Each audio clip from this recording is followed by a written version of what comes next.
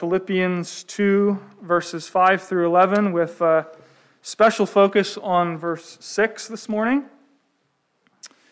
And Lord willing, for the rest of December, we're going to be camping out in Philippians chapter 2, verses 5 through 11. And the plan will be at the start of the new year to come back to 1 Corinthians, where we'll take a look at the wonder of communion at the Lord's table on what I hope will be a Lord's Supper Sunday. But today we come to this wonderful passage, sometimes called the Carmen Christi, the hymn to Christ. It's believed by many commentators and scholars that this passage was very likely an early Christian hymn circulating in the church during the time of the Apostle Paul. And if that's right, then Paul is quoting it as an apt summary of the significance of who Jesus Christ is, and as well as what he has done. But notice in context here, Paul doesn't just quote this hymn about Jesus out of the blue. It follows a summons to Christians to a particular mindset and life that ought to be ours in the light of the first coming of Jesus Christ. That's what Paul is doing here. So, he has the summons to Christian humility, and then that launches Paul in verses 6 through 11 into this rehearsal of this Christian hymn. Have this mind among yourselves, which is yours in Christ Jesus. And that summons to humility then launches him into this hymn, which rehearses the significance of Christ and his coming. And if you look at verse 6, you'll see it begins with, I don't know how else to put it, but the most profound theology. Okay, so get ready, buckle your seatbelt, or maybe I'm going to use some imagery of swimming in the deep end today. So maybe put on your swimmies, because we're going to have a theological Christmas this year. These are deep theological waters. And I thought rather than, stay in the shallow end, that we would, with God's help, just jump right into the deep end together. And we're doing this to see and sense something of the grandeur of the faith that we confess, and that we might worship God together with a renewed sense of joy, and also understand what it is that actually grounds humility in the Christian life. So, just before this hymn, notice that at the beginning of chapter 2, Paul confronts division in the Philippian church. In verse 2, he says he wants them to have the same mind, same love, be of one accord, and of one mind.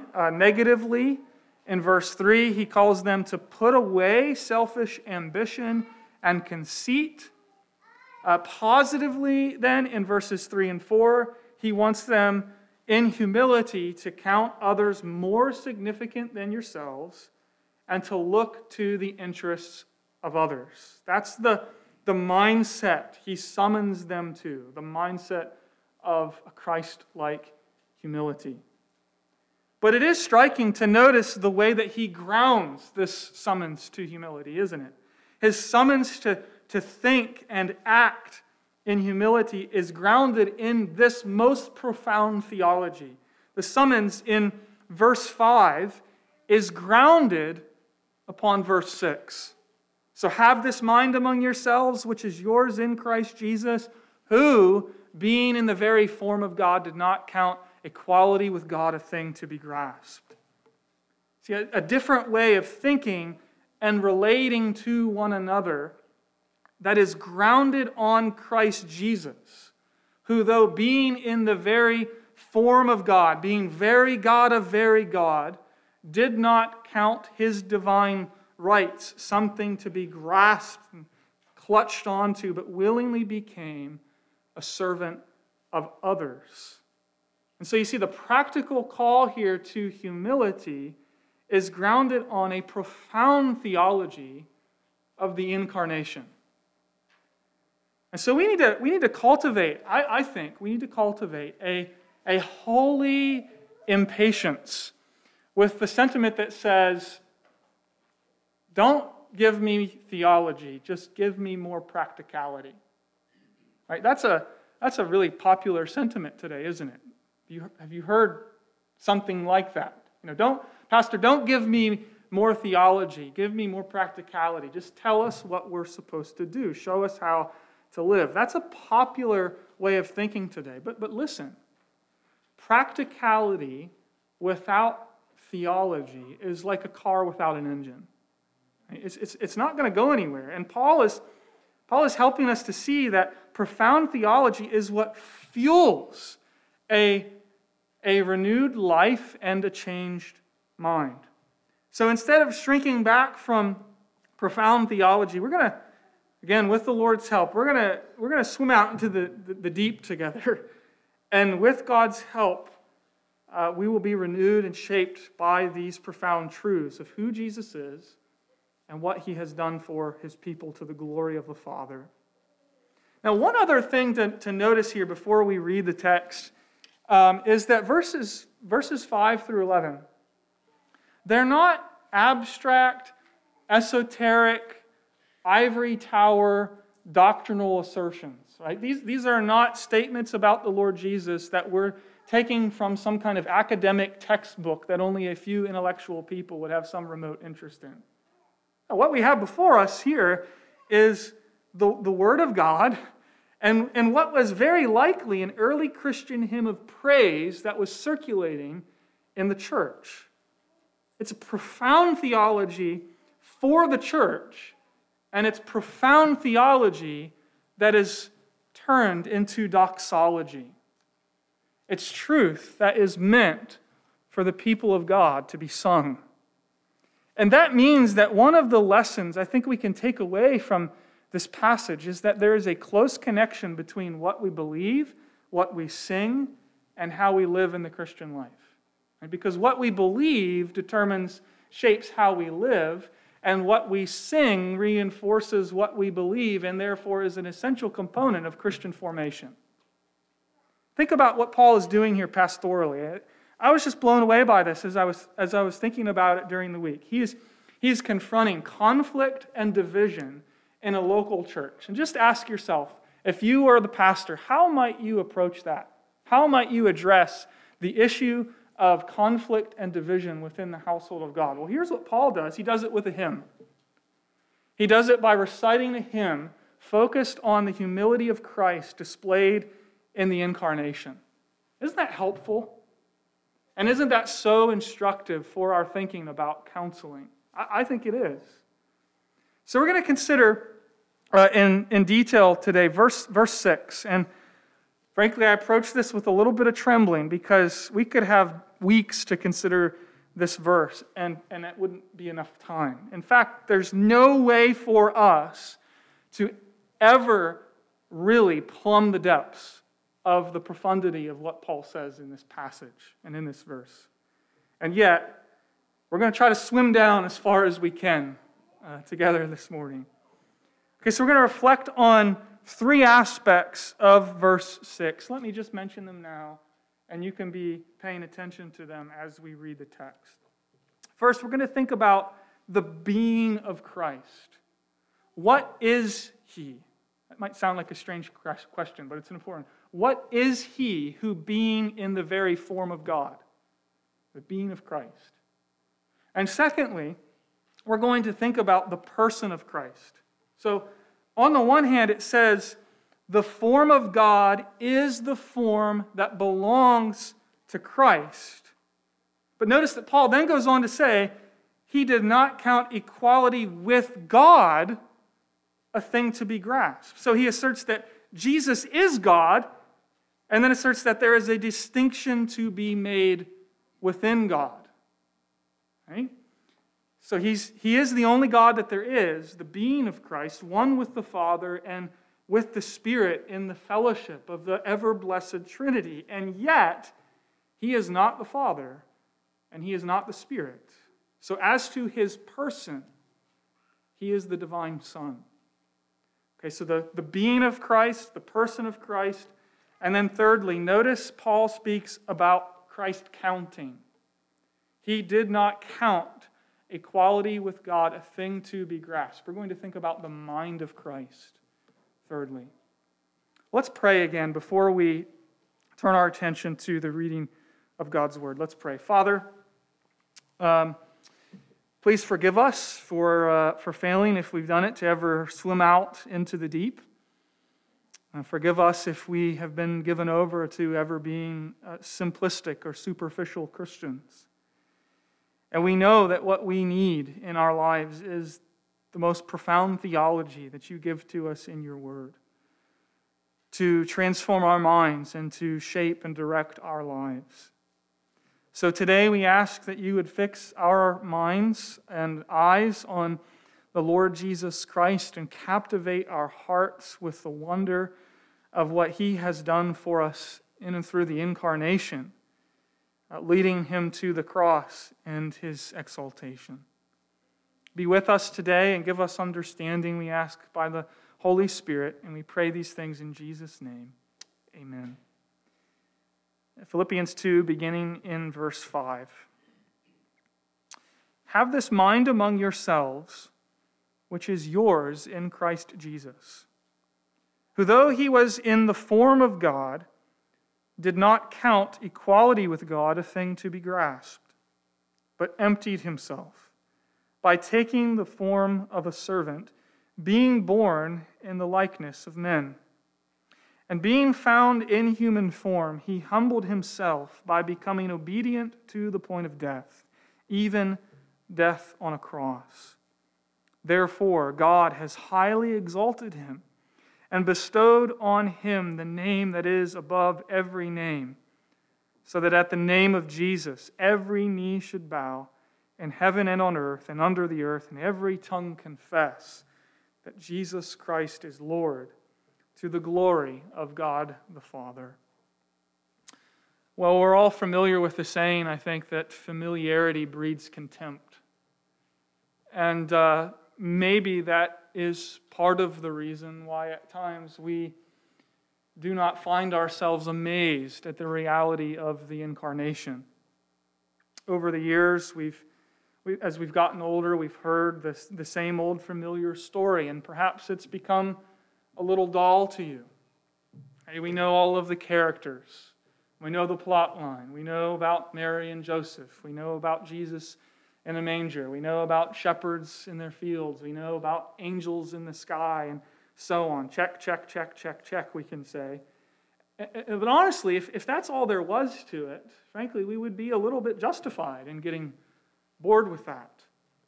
See, a sentimentalized version of the birth of Jesus, it might make for a really nice Christmas card or a nice nativity play for kids, but it's hardly something that leads us to wonder and worship and that actually grounds humility in the Christian life. But what I want us to see afresh today and the weeks to come, the real significance of the fact of Christ's incarnation. It is not something that we can ever fully comprehend. It is, in the right sense of the term, a divine mystery. We will never get past it.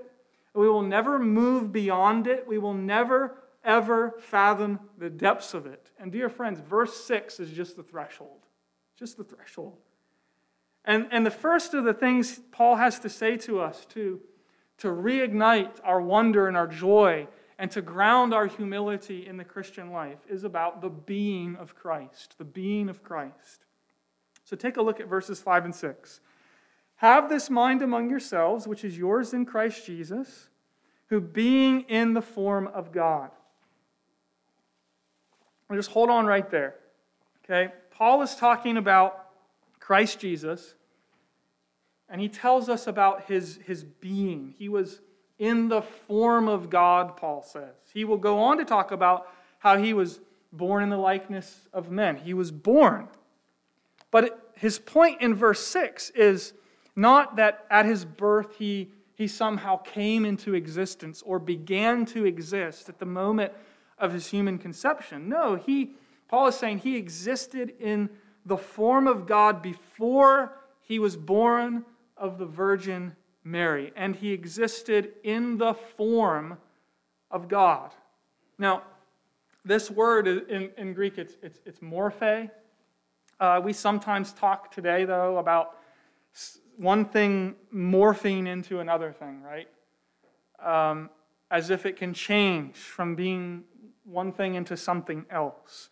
So I think we typically understand morphing to be the opposite of substance or what something in fact is. I'm sure you've heard the expression, it was all form and no substance, right? Meaning that it had the appearance of something that's good, but there was no substance to it. There was no reality there.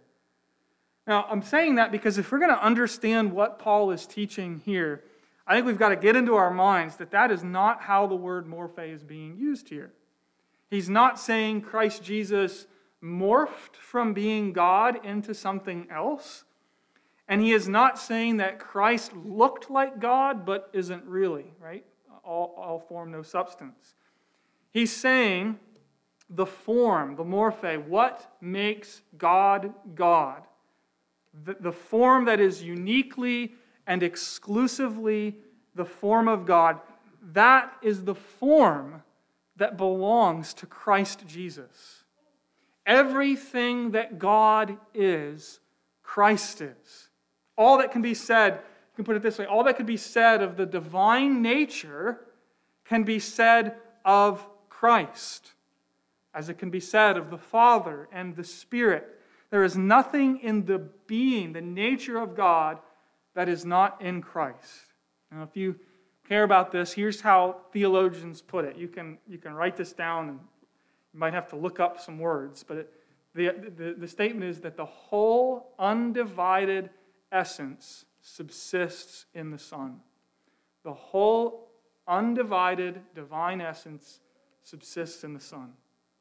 So the being of Christ, he is God, one with the Father and Spirit in substance. Then secondly, notice what we're told about the person of Christ. See, Paul identifies Christ as being in the form of God, but then Paul distinguishes Christ from another within the Godhead. You catch that? A literal translation of verse 6 reads, "Though he was in form God, he did not count equality with God a thing to be grasped." Can you see what is implicit? Can you see what is embedded within that language? The one who is in the form of God, singular, does not count equality with God a thing to be grasped. In being, Christ is God, but at the same time, he can be distinguished so that there is another within the Godhead with whom he does not count equality a thing to be grasped.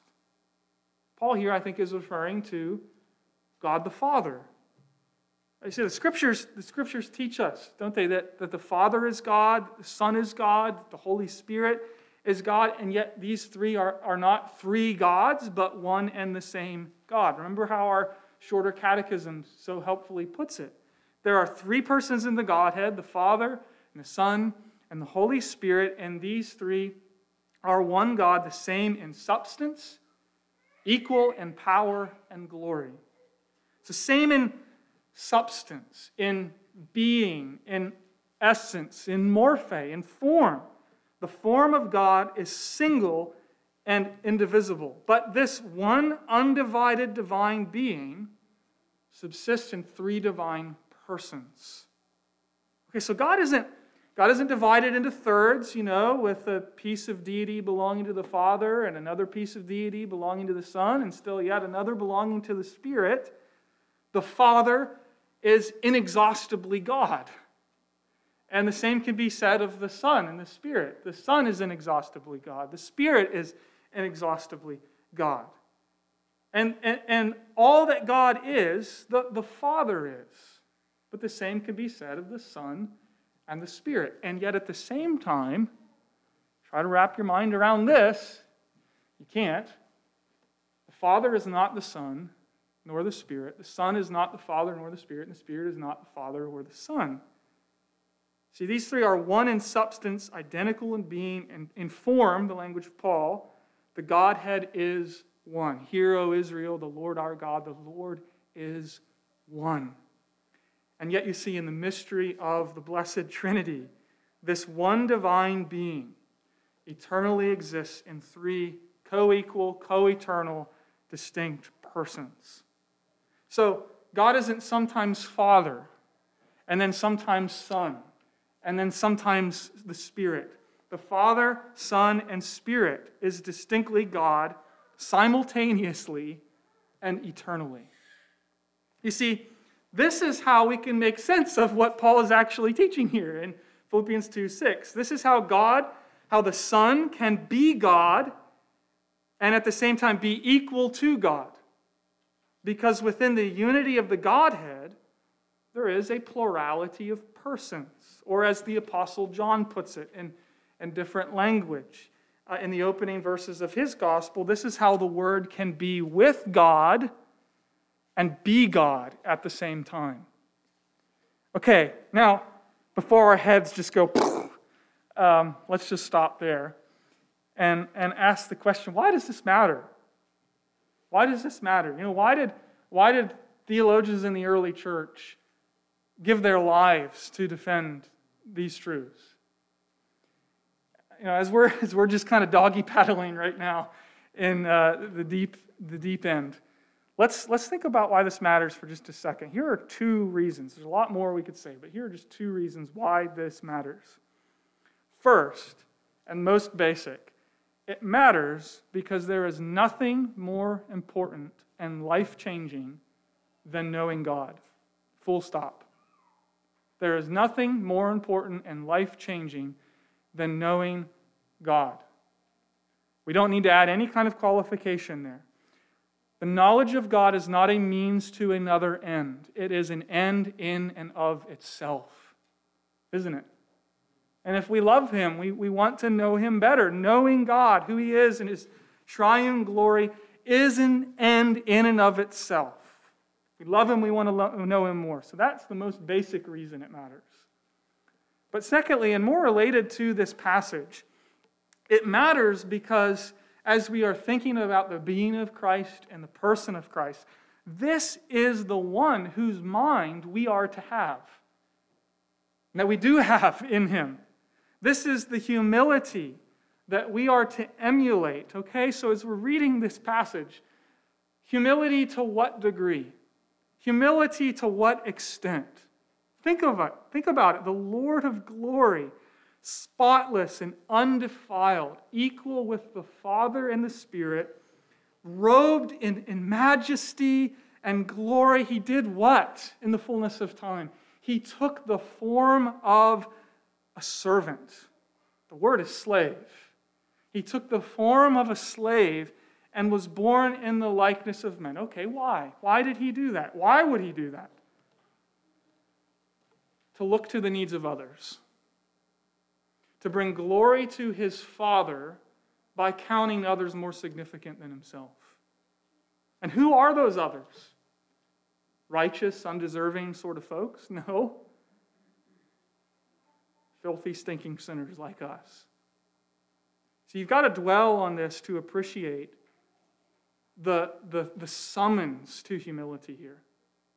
Who is He? He is the living God who is the Word, who was in the beginning and by whom all things were made that were made. He is Yahweh, the Lord, the great I Am. He is the God of Abraham, Isaac, and Jacob. He is the Lord who spoke to Moses through the burning bush. He is the one who was with His people throughout their wilderness wanderings. He is the one who spoke to Job from the whirlwind.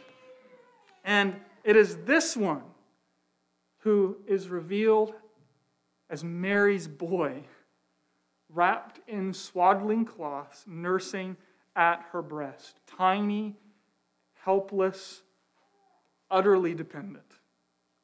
It is the Lord who is, how does Isaiah put it, high and lifted up, whose the train of whose robe fills the temple. He is the one that the angels, the seraphim, have to cover over their faces as they cry out, "Holy, holy, holy is the Lord God Almighty, whose glory fills the earth." This is the one who came, not in glory and splendor, but in the vulnerability of a baby nursing in his mother's arms. Behold humility, dear friends. Behold humility. And press into the mystery, the enormity of the truth of the one who came for the likes of us, for our salvation. He is the God-man, the second person of the Blessed Trinity, our Maker, our Preserver, and our Redeemer. He is the living God in flesh. And when we come to terms with this, we've got to confess, there is no one like him. He is utterly unique. He is the Son who is equal with the Father and the Spirit, who alone took flesh and dwelled among us. And he showed a profound humility for our sake to the glory of God the Father. And so the being of Christ, he's God. And the person of Christ, he is the eternal Son of the Father.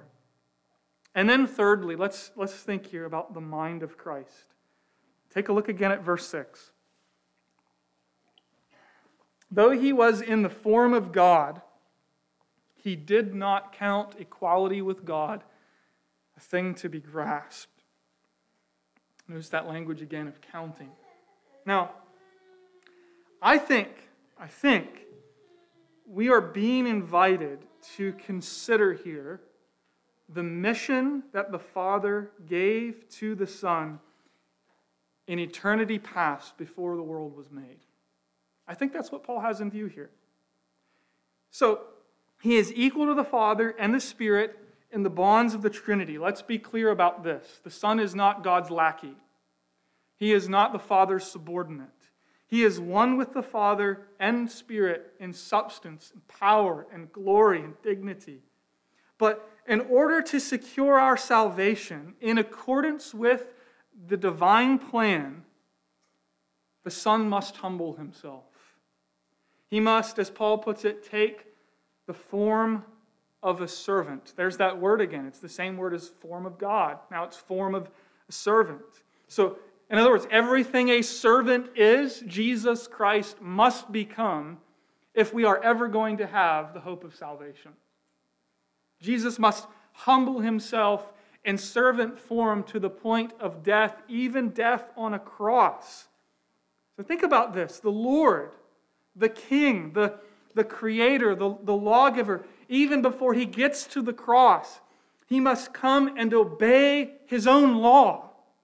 He must be born as a man under the law and then die under the condemnation of that same law, though he himself is personally innocent.